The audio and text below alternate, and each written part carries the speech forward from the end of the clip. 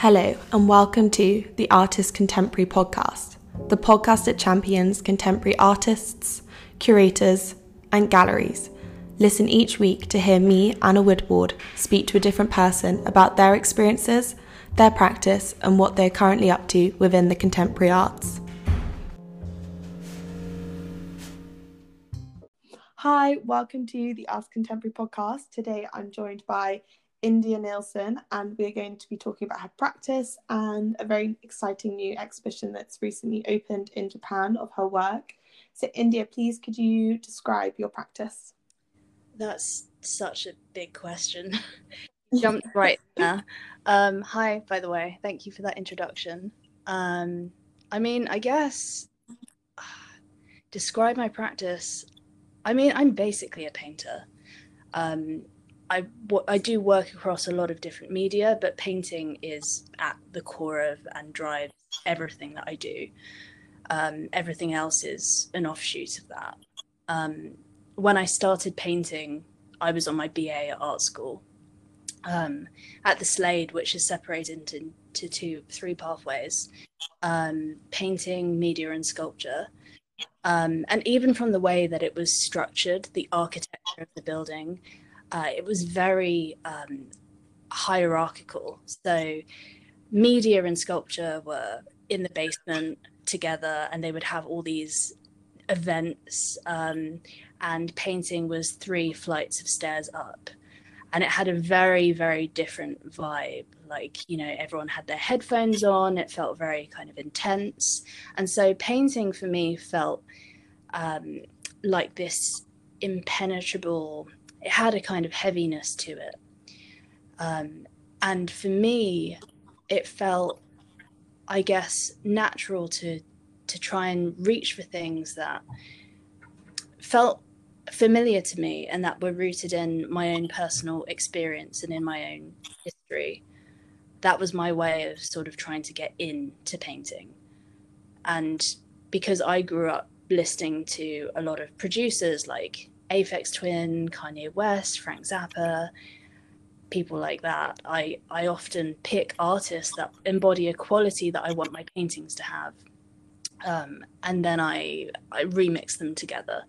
So I usually start with setting myself a little kind of a challenge, like what if I tried to combine Guston with Peter Saul, or Van Gogh with Bridget Riley, or Paul Tech, and then I go from there. And each painting then bounces off of the last one. So it usually starts as a personal joke for me, and it's also a way of building a relationship with the imagery that I use. I think that's a reflection of really how we process information online. Growing up, I use this analogy all the time, but growing up inside the internet for me felt like living inside a kind of interactive cubist painting where there were lots of different time periods and histories and cultures flattened together in this virtual space where, time doesn't exist anymore. And it feels like our own sense of community and history has been uprooted. And because that experience is very disorientating and inconsistent, it makes sense that there are also inconsistencies within the paintings, but also between the works. And I do see my work as functional rather than representational or illusionistic. So I think that might also explain why there's a lot of moving around in terms of style. I think style is really just a kind of side effect of the function that you want your paintings to have. But yeah, that's a big question. It reminds me of this talk I listened to Amy Silman give a few years ago, where she was saying she's only able to understand her paintings years after she's made them. So I feel like you should ask me this question in 10 years. We should do like a catch-up podcast. Definitely. Let's hope the Arts Contemporary is still going then. Yeah, it's really interesting because last week I spoke to Ali Rosenberg and he was saying that when he wasn't as confident in his practice of what he was making, what he was producing, he found he could speak about his work a lot better because he felt he had to learn this rhetoric. I can't say it. He had to like learn this thing being like this what I'm doing to like try and justify it, whereas he says now that he's so much more confident in what he's making and like happier with it, he finds like his practice isn't about talking about the work, which I found really interesting, when I think like people don't really speak about being like, oh, I don't like talking about my work, or like who knows what my work is and what it's doing at the moment. And sometimes you don't know until, like you were saying, until you remove yourself and step back and have distance from those pieces. Yeah, I think that might also be why, art schools, especially in the UK, are very conversation heavy. Mm. And I noticed that a lot of the work that people were making, because they knew they were going to present it in a seminar or a crit, was very like reference heavy and was almost used as like a PowerPoint presentation that was going to be like the drop. And the main thing was what they were going to say about it and the conversation that we were going to have. So the work always came, it was always secondary. And so I spent a lot of my time at Slade not saying anything about my work because I wanted to try and see if the work actually did the things that I wanted to without me saying anything. Yeah, and I think it's that thing of when you are at art school, you're obviously also learning about art history and art theory, and I think there's sometimes this need and feel pressure that people put on themselves to be like, my work needs to be like aesthetically one thing, but intellectually it also needs to be doing something, and trying to kind of bring in all these different things to your work. When I found like, and then when seeing people kind of removed from that constant like needing to justify and question what you're doing after leaving art school, that's when I think people's practices can really sometimes like slot into place, because they're not being like, shit, I've got a crit in 3 weeks time, I need to do this because I need to like prove why I'm doing this and show my like artistic knowledge, rather than it just being about the physicality of the work and what the work is. Yeah, I think it's an age thing too. I think like, you're young when you first start at art school, so you're just trying to learn a completely new language. So it does make sense, at the beginning you are making things that look like art. You're trying to fit in with something and then it gets to a point where you kind of break away and you sort of have developed your own language, and then you feel more confident with that. So there's no need for all the other stuff. It's just like growing up, really. Yeah. How, before you started at Slade, what sort of work were you making? Obviously, I know it's harder because like it's foundation and school, but were you interested in painting, or was it much more about like the materiality and the sculpture kind of side of your work? Well, when I can't remember what I applied to the Slade with, but I remember when I started at the Slade, I was making a lot of work that was very much more conceptual and performance driven, and work that was meant, I think, to kind of provoke some kind of response. I remember my first month at Slade, we had this sculpture week where we were literally meant to make sculpture and then critique it. And when it came to my crit, a friend and I drilled wooden boards all over the entrances to the rooms, locking all of the tutors and all of the students in. And then we just left the building through the fire escape and hid outside for the rest of the afternoon. I think that was in the first week or the first 2 weeks. That's so fun. That's so art school though. It's like, so art school. That's the thing. It's so. But it's like the idealized idea of like what art school is. Yeah, it really was. I mean, it was fun though. I mean, we hid drills so that they could like get themselves out. We hid drills around. I think like we were just looking for something that felt like a kind of energy and like something that felt very present and in the moment, that I think we didn't feel like we'd been getting, because it was very like theory driven and very conversation heavy, and so I think it was probably a reaction to that. And I don't regret doing, there were lots of things like that, and I don't regret any of those things because I feel like they were necessary steps for me. But even at the time, I knew that that wasn't really what I was looking for. Like, that wasn't really the kind of work I wanted to make, because really it just made me dependent on that. Like, I was really feeding back into this thing that I was trying to resist. And I sort of realized that really the thing that you need to do is to take a position rather than to try and oppose someone else's position. So I had to really be genuine, basically, and like earnestly explore and express myself and be vulnerable through my work without any kind of embarrassment.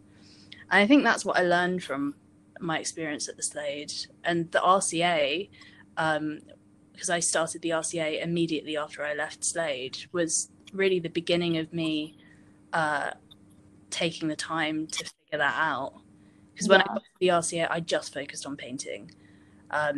And I think that's because painting is the most simple like medium that you can use. So there was less to hide behind. And also I think it's like the perfect medium for kind of getting to know yourself, as cheesy as that might sound. Because you have to trust your intuition, and you can't think your way out of a painting. You have to basically just surrender to your instincts. And that's quite scary. Yeah. And there's such immediacy to it. Yeah, exactly. That you can see the effects so quickly and see where it's taking, and like it is such an accessible way of making work, but also an accessible way for the viewer to understand and read paintings, because we spend our life looking at like generally visually flat things, which paintings are. Yeah, I think that's what makes it quite a scary thing. There's like, you know, you can't hide behind anything, and it's just so direct. It's a bit like songwriting. I think once you have a feel of the structure, I think the rest works best when it's left to instincts, because it is much more honest that way. I think that I also spend quite a lot of time trying to get myself out of my own head, because I do have a tendency to overthink. So I have to go through these kinds of rituals to stop myself from, it's a bit like throwing your brain something, like your conscious mind, like, you know, a bone or something to chew on while you like can get on and just like make decisions really, really quickly. And I find that the paintings work best when I'm doing that. It's also that thing we were chatting about just before we started, saying that you do have to take time away from your work and your practice, and like do have periods of separation to like help remove yourself and form that distance and get space from your work, to then you're able to kind of further understand it. Yeah, I think actually I started learning that at the RCA as well, because I took a lot of time off. I mean, at the Slade, I lived quite an intense life as well. Like, I lived in a studio, and I kind of didn't sleep very much. We didn't really have showers. We would shower in the Muscleworks gym, like down the road. I was sharing with two other people, and yeah, I would just like come home from Slade and just paint like all night. And when I got to the RCA, that was when I feel like I really started to discover self-care, and how important sleep is. And I wasn't spending as much time in the studio, but I feel like the work was so much better, and I was a lot more productive. And that was something that I don't know. I feel like everyone has to go through a kind of process like that, where you're kind of testing out, I don't know, you know, ways of, I don't know, everyone goes through a phase where they're not sleeping. And they're trying to just like force themselves through work, like through writing an essay or something. Yeah. How did you find the difference and the kind of comparison between the Slade and the RCA? Because obviously they're like two of the biggest art schools in London. How did you find kind of having experienced both? Well, they were totally different, and I feel like really helped me so much, because I feel like Slade, even though I loved my experience there, I felt like it was so intense, and there's only like, I think there's 40 people in a year across painting, sculpture, and media. and you're there for 4 years. So it is like a village, and it is like a family in the good ways, in that, you know, even now, even though I left in 2016, like I still see like a lot of the people across all of the years that I went to Slade with, and I'm genuinely really happy when I see them out. It just feels like we have this kind of connection that will probably never go away. And I do feel that with people at the RCA, but it's not quite the same. It's not as strong. I think that's because of the environment that the Slade had. It was just kind of crazy, really. The RCA was much more chilled. Like, you know, a lot of people were older. They'd like spent a lot more time out, and they were just a lot more down to earth. And I feel like that probably helped the self-care thing, to be honest. And also because there were so many people there. There were like hundreds of people in a year, which was such a contrast.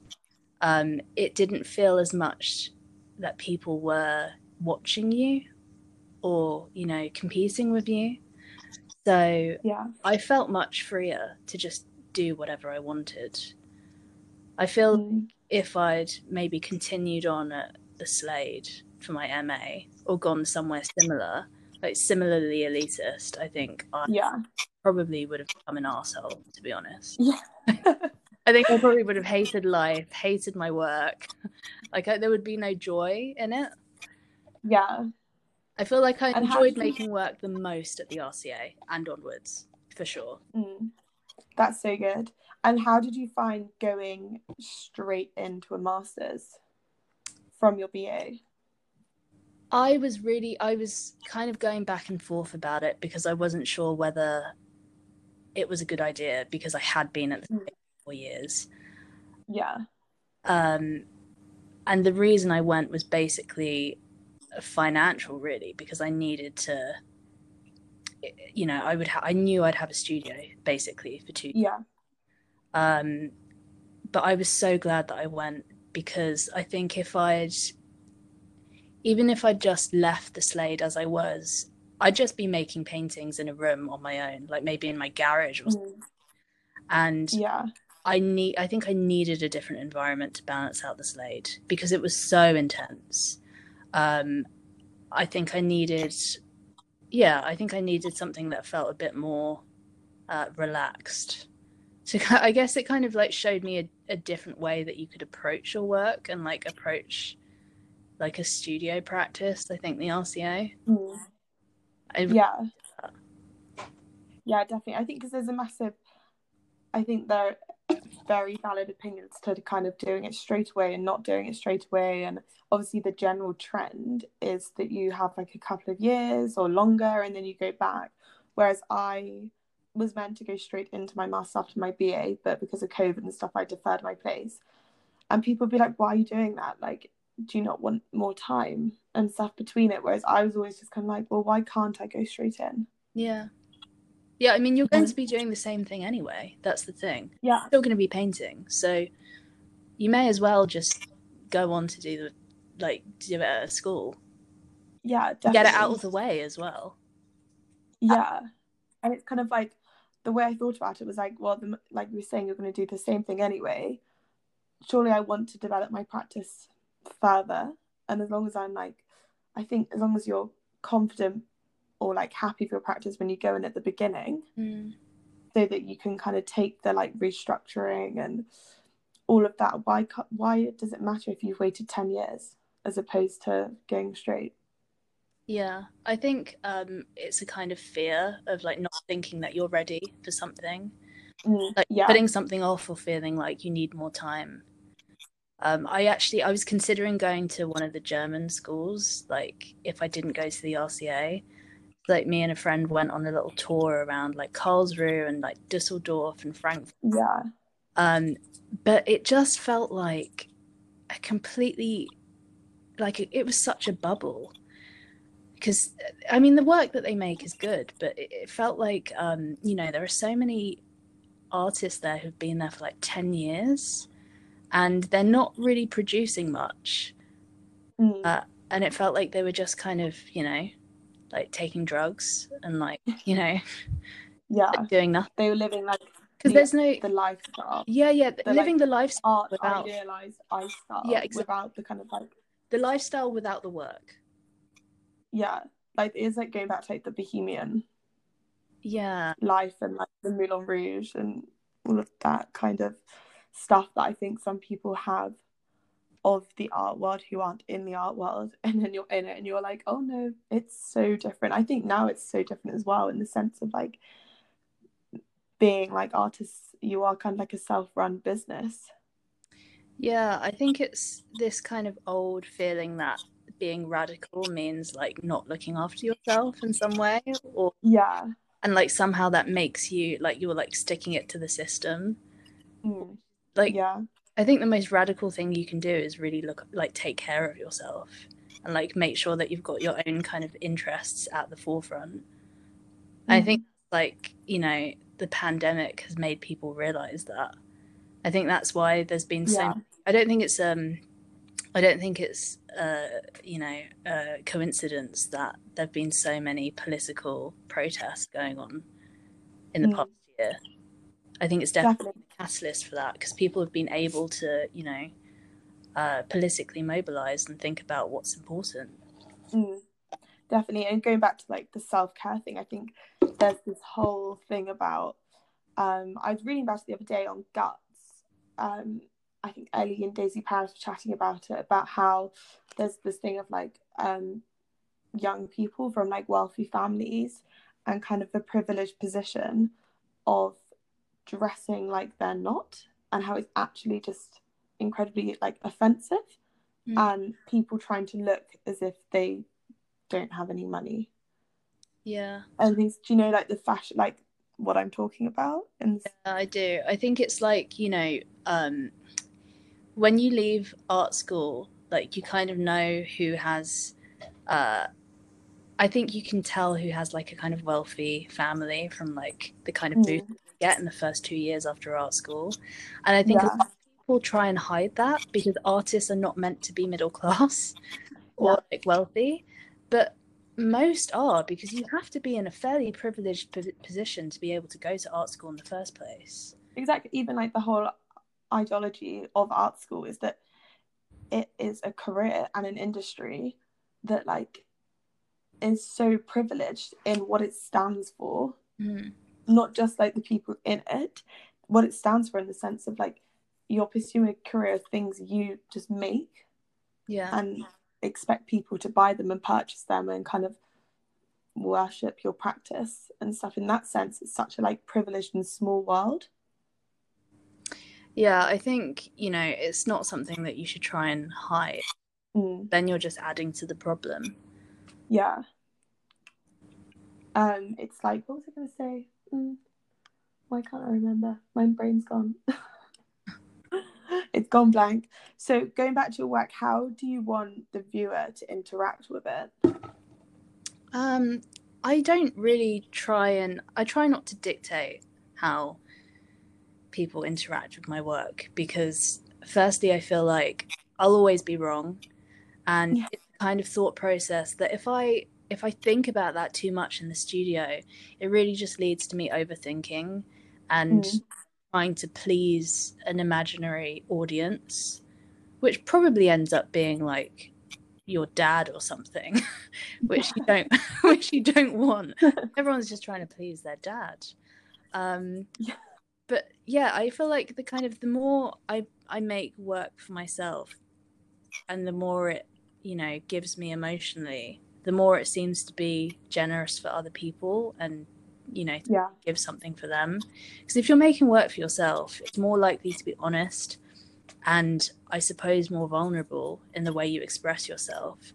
And I feel like that's what people relate to the most. I mean, that's the kind of work that I appreciate more, not work that I felt was made for me or made for an audience. Mm. Yeah, I think it's so important, like as an artist, and to have a sustainable practice that you can kind of continue making work. The number one person, it needs to be you Yeah. who believes in it. And I think there's there's also this thing, and sometimes like a snobbery about it, being like, people being like, do you like your own work? Do you think it's good? And I think if your work is about aesthetics and certain things, not like overtly being like, oh, your work has to be stylized or whatever, just visually as an artist, you have to be visually excited about your work. And because like think about all the theory stuff, like the theory stuff's important, but you're going to be looking at it. Yeah, I think it's almost considered embarrassing to like something. Or to like, or narcissistic, like to have your own paintings in your house or something. yeah, to like what you do and genuinely be proud of it is, yeah, considered really embarrassing, which I think is stupid, because that's a very art school thing as well, to kind of feel like you have to prove your intelligence and prove your intelligence by criticizing things or like hating things, and it's just so toxic. And if you have some people never leave that kind of mindset. You have to really, I feel like that's something that I started, like I was very aware of it at the Slade on my BA, and I had to really consciously unlearn that, because I knew that, you know, none of those things were really why I wanted to make painting. And I don't think anyone who went to art school, you know, you go, like, you pursue it because you love it. Yeah, definitely. And that's what should always be the most important thing. Yeah, it's quite interesting. I've been like talking to people recently about this a bit more, and I've noticed like before in art school, something you'd never be told, but people being like, if you really fucking like a work you've made, keep it, because you'll regret it if you sell it, because you will never be able to get it back. Yeah. And I feel like that's everything that you're not told at art school. But even at art school, like selling out, the idea of selling, I think, isn't spoken about enough, because that's also seems like a negative thing. Yeah. I actually sold a painting when I graduated from the RCA, and I still regret it. Yeah. And I was considering trying to buy it back, before, you know, like, I feel like now would be the time you try and buy it back, because it's only been a couple of years.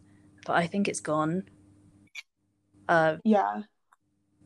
Yeah, I don't know. I feel like that I got an art, like, I didn't an art writing prize thing like a couple of years ago, and part of it was that you have these workshops with like writers from Frieze and like from all these random places, and you get to like ask them questions and things, and they do workshops on like how to write for magazines. And my question was just like, you know, about pay and like how you get paid and like how much you should ask to get paid. Yeah. And they didn't give me an answer, and they were really like reluctant to answer that question, and it was almost a feeling of like, how can you ask that?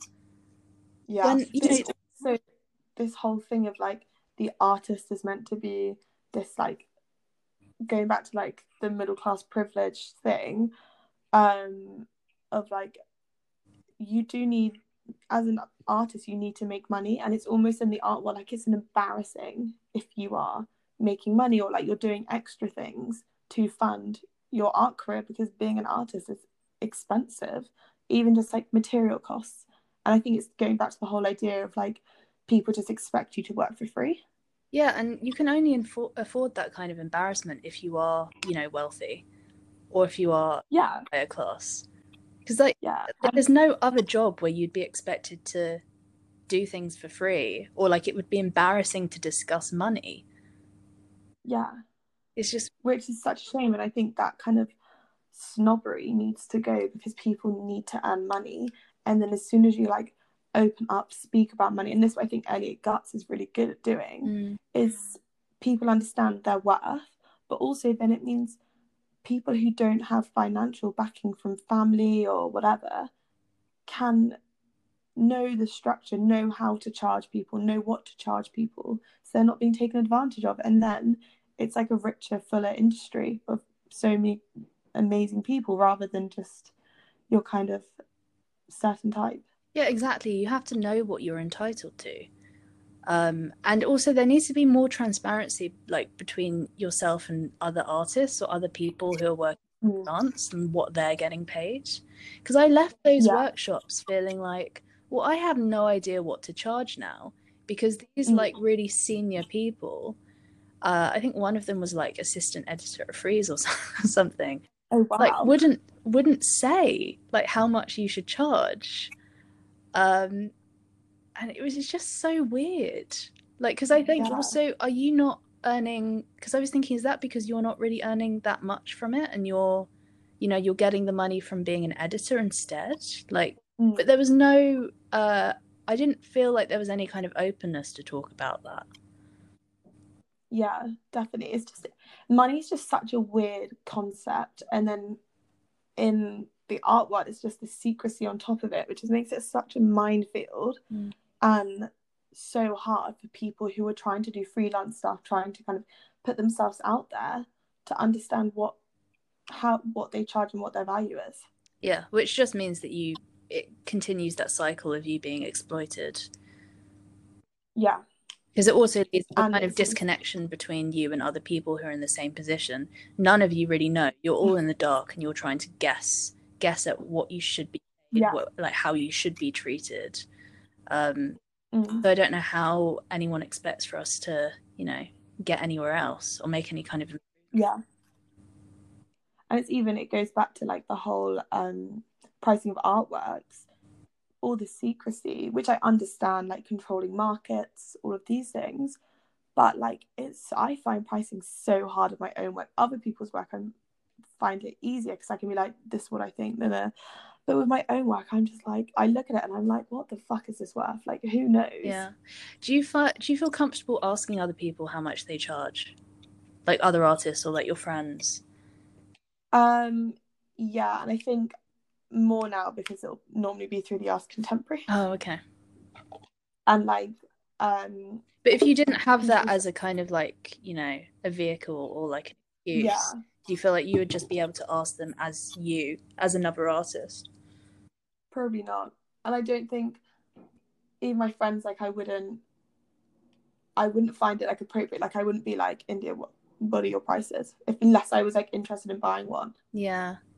Because there's that whole thing, like, and that's, I guess, where I know prices from doing arts contemporary stuff is sending it, is kind of being the middle person, sending it to collectors and doing online exhibitions and physical exhibitions. So that's how I kind of, from an artist point of view, I've had a lot more exposure to seeing what other people do. But yeah, I think as from an artist's point of view, I wouldn't. But how did you even like learn that enough to be able to do it through the artist contemporary? Because, like coming from it as an artist, none of us had taught those things. So was it just sort of guesswork? I think it's just, I never like tell someone like what their work should be worth, because it's not my place to, but like, you just let them decide. You mean? Yeah, let them decide. But like, sometimes if it's just like, I think a lot of artists will undervalue their work, and because I'm seeing like a big comparison of people sending in their like catalogs and things of like what stage in their career they're at, what the materials are, what the paintings are, what the pieces are, I can kind of see just like the trends. But it's such an ambiguous thing.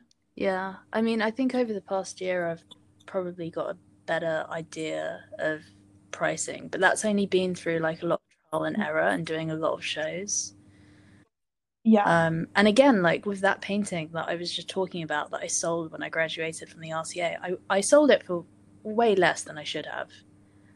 I really regret that now. I mean, I'm lucky that it was only that one painting, but still. Yeah, but I think you're also, when you're kind of early career, you're at this point where you're like, I need to sell work because I need to get myself into collections. I think is almost like the secondary thing, but I need to sell work to make money so that I can live and make more work. Yeah, so that's another thing, like how picky can you afford to be? Because you have to be that you can't, just sell to anyone, and you have to make sure that you sell to people who aren't just going to put it in a storage space and then sell it off in 5 years. But then at the same time, like you said, you do need to eat and you do need to make money. So that's another issue on top of all the other things. yeah, it's just so hard. I think like when I was at City and Guilds for undergraduate, like pre-graduating, they had this kind of chart which they showed you, and it was talking about sizes. So it didn't work for sculptures, but it was just like if your work's this size, it should be within this price bracket. But obviously, as soon as you graduate, those prices are too low. So that was really good. They used that system for like the internal shows, or like if you were doing a student run show, of just being like, this is where, if you're selling, this is kind of where your work should sit, depending. We didn't have that at all. I feel like Yeah, Sitting it was Guilds is so more helpful. practical in that way. Yeah, I think it is practical, but I think all art schools can teach a bit more on the business side and kind of get rid of like this kind of idea that like you're just going to spend your life making art and that's all you're going to do. Someone else is going to deal with everything. But I think when you're at the emerging level, there's not that luxury to have a gallery do everything for you. And I think they need to teach a bit more about that kind of stuff. Yeah, definitely. I mean, it's a very small group of people who get picked up by a gallery straight away.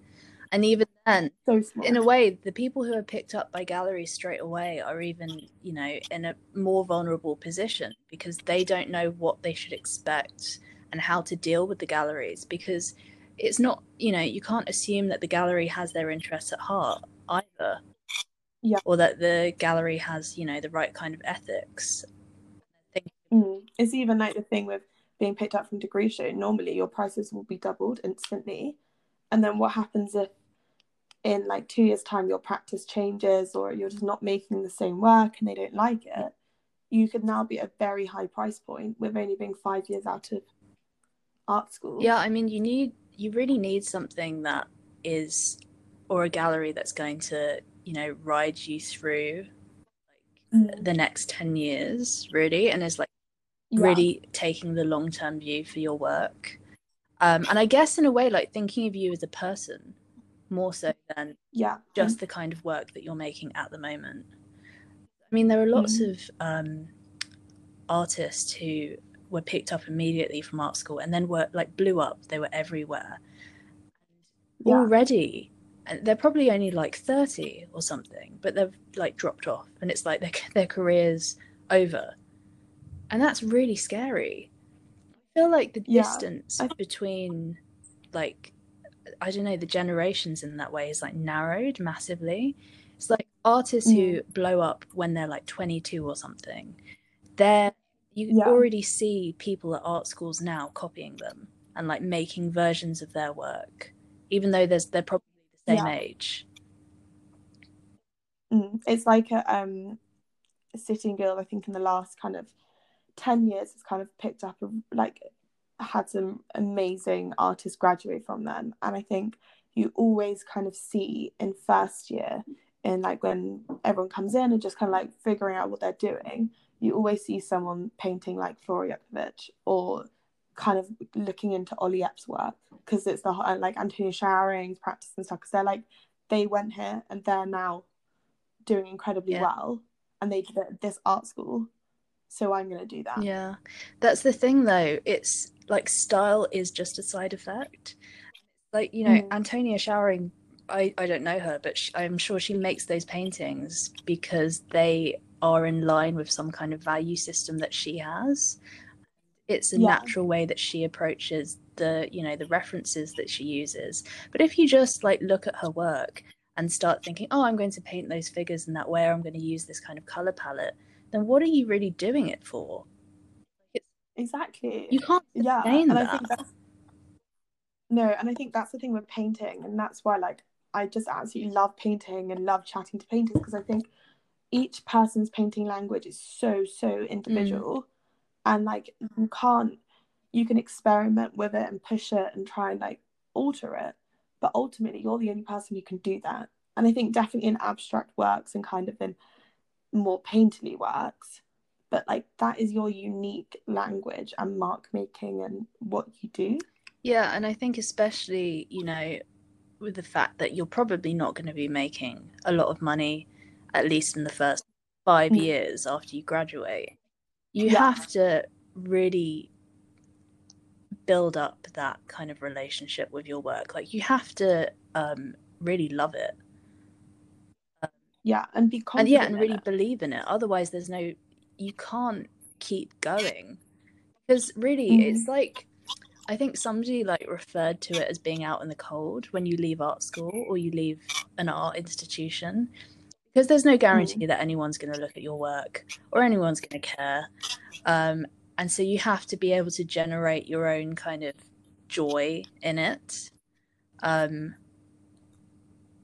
yeah, I mean, I actually did kind of worry a bit about that when I left the RCA, because I'd been at Slade for 4 years and then the RCA for two, and then I'd done a foundation year Mm. before both of those courses.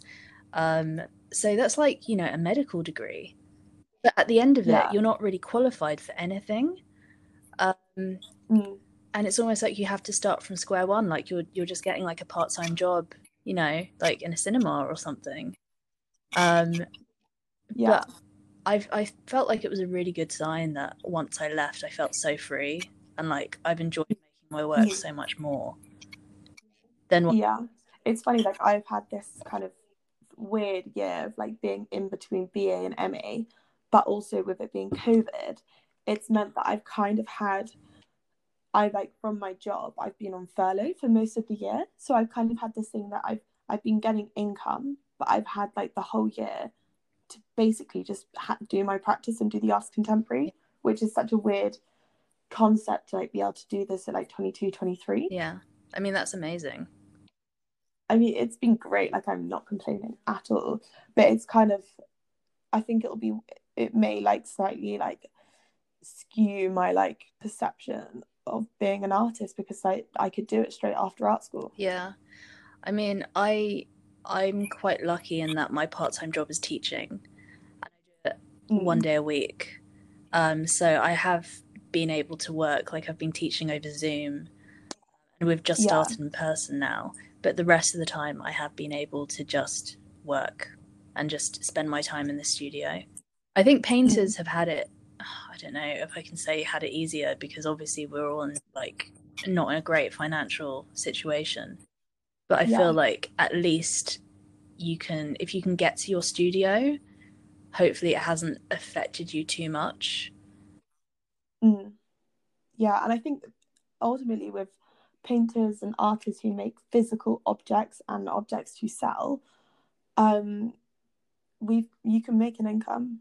And it's not like the other art industries and performers and musicians and um people like that who haven't been able to work for a year. Yeah, I feel like also people seem to be buying a lot more now since the Mm. pandemic started, Yeah. especially younger artists and especially artists who've just graduated.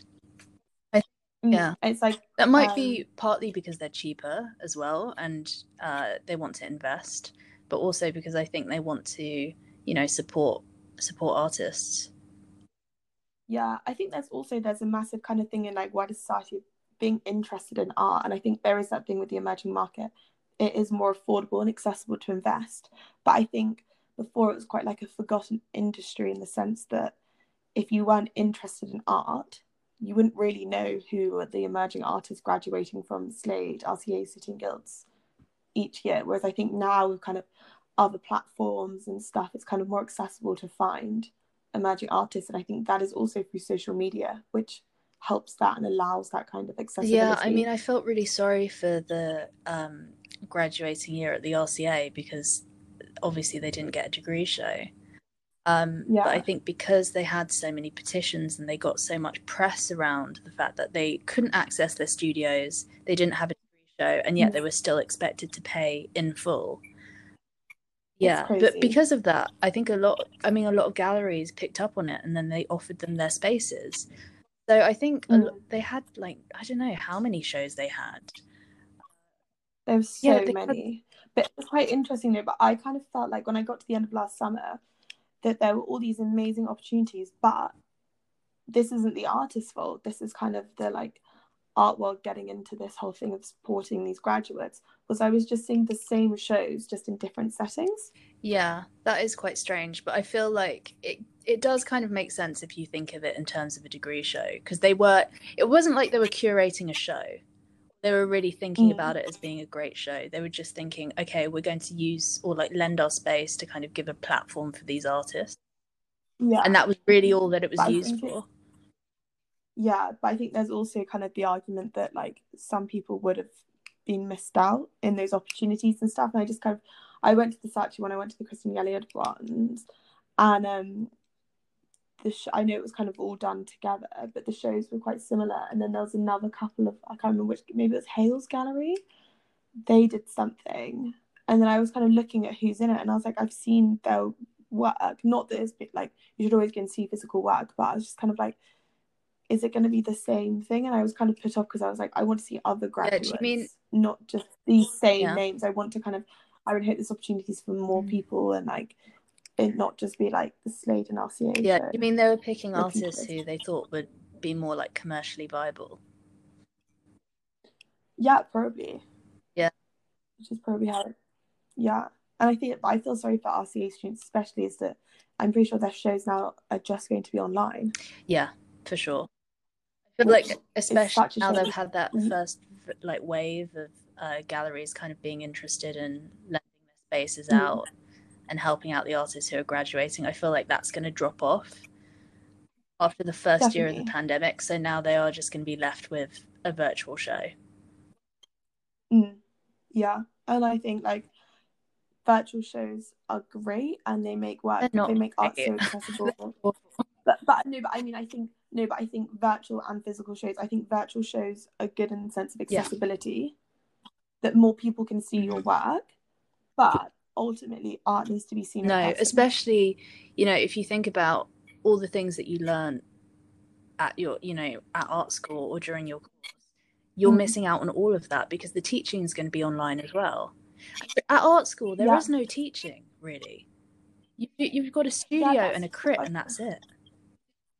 Yeah, and like sometimes in lectures about art history, and I think that's why like art school is such a weird concept. And like to people who, even when I like speak to family friends, they'd be like, what are you up to? I'd just be like, I'm at art school. I wouldn't be like, oh, I go to university, because I was like, it's not really like doing a normal degree. It's like you go, it's almost like at 18, 19, whenever you start, you go straight into living as an artist and being an artist, because it is just kind of practice for when you're, it's like a cushioned version of being it's just like an environment that you gain access to, and suddenly you're around a group of artists and you're able to like make work around them, and it's almost like you're kind of applying for the privilege to be there and be in that kind of community. It's very weird because it is, I feel like the mechanics of it, like the mechanics of the art world, if you want to call it that, are invisible, and so, and you aren't really taught how to navigate that. You just have to kind of like figure it out on your own. Yeah, and I think that's why there is a big thing of like, you go to art school to find your peers. Yeah, and it's like, it's the way that you meet other artists. And I think there's a thing that when people haven't been to artists, and like I've spoken to people through the arts contemporary about it, and they're like, how do I meet people? It's so much harder. Like, how do you know these artists? I'm like, because I went to uni with them, or like I then like know them from going to like exhibitions with people from Sitting Guilds, and it's just such a small world. But I think from an outsider it could be quite hard to kind of get into that. Yeah, I think that's the thing that you kind of become blind to if you have been in those institutions. I think that's something I've been very lucky with, is just the people that I know just because I went to those schools. And I think you do forget how hard it can be if you're going to art school outside of London even, or in a different country. You're kind of shut out of that community.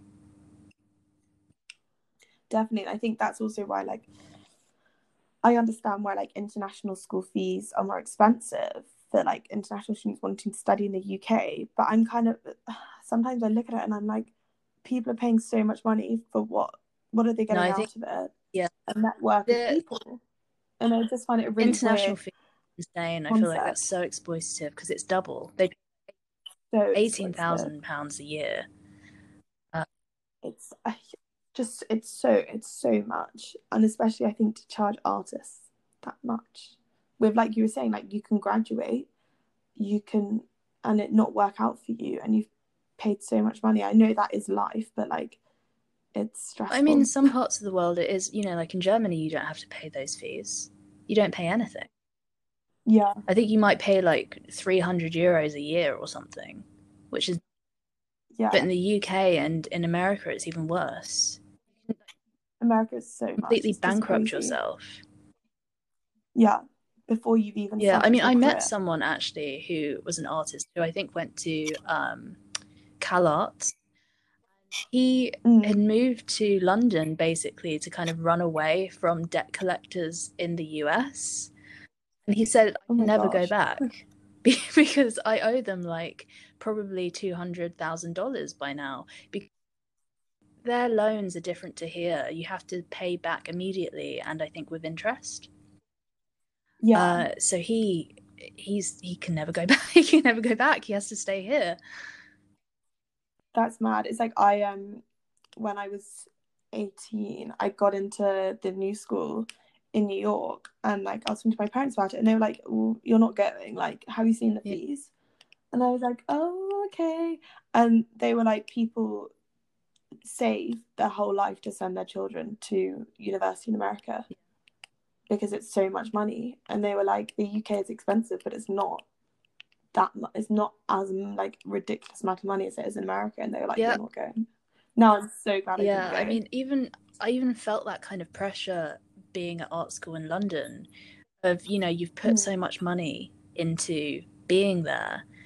You have to somehow like make something out of this. You have to make Yeah. money at the end of it.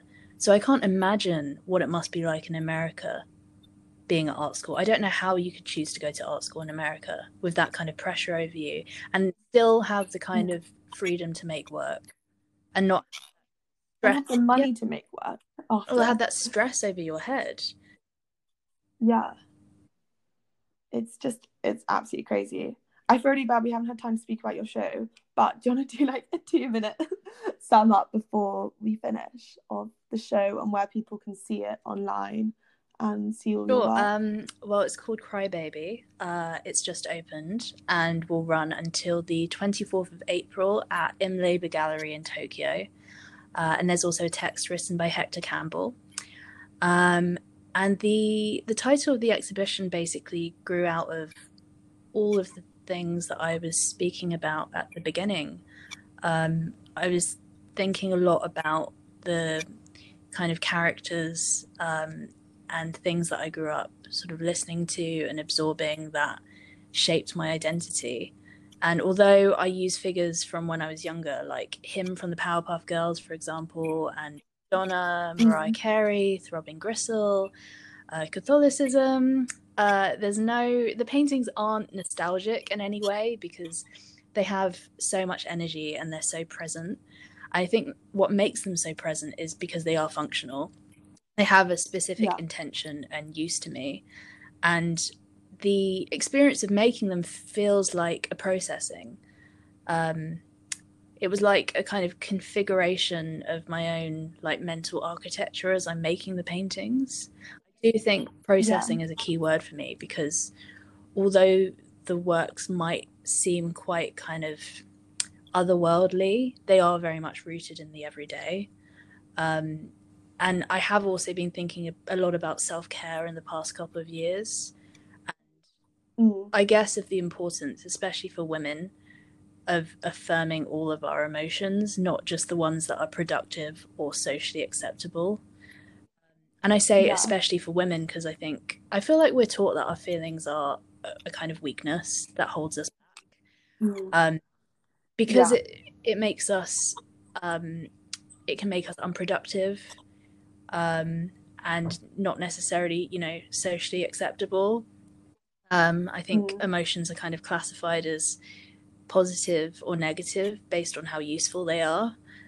I feel like the kind of repetition of those sorts of messages get to the point where you basically start policing yourself and you stop trusting your feelings and your emotions.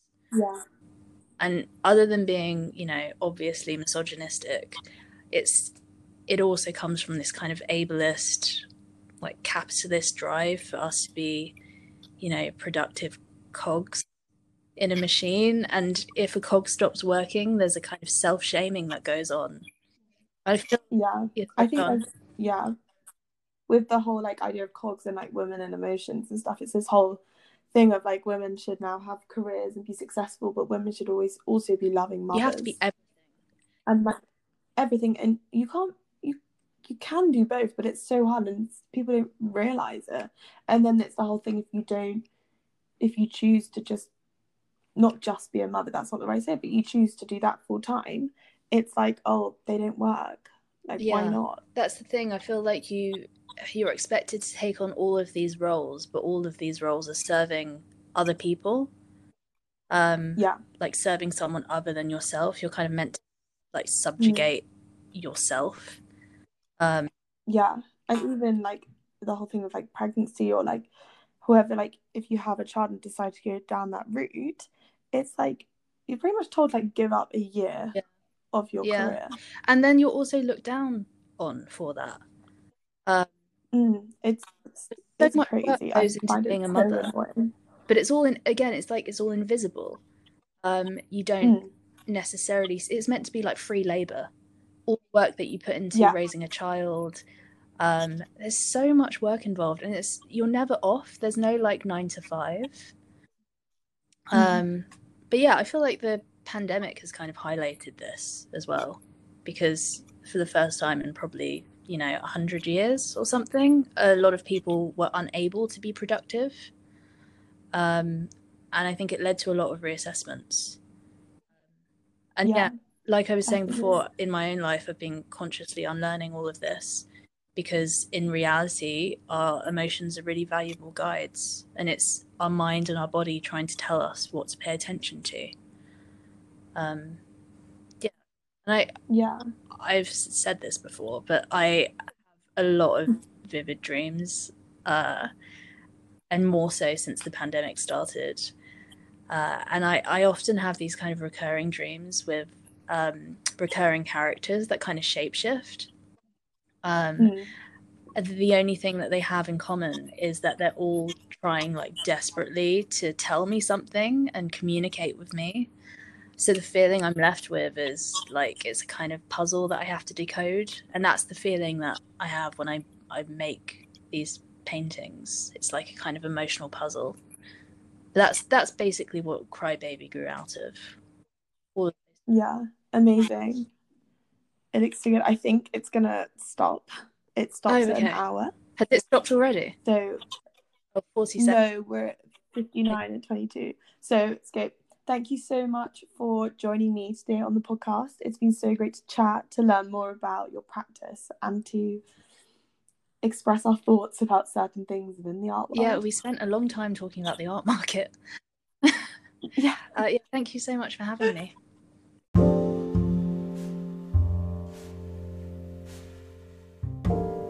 Thank you so much for listening to the Artist Contemporary podcast. Remember to check out the Artist Contemporary Instagram and to subscribe to the podcast to keep up to date with all the episodes, artists, and exhibitions that are posted on the platform.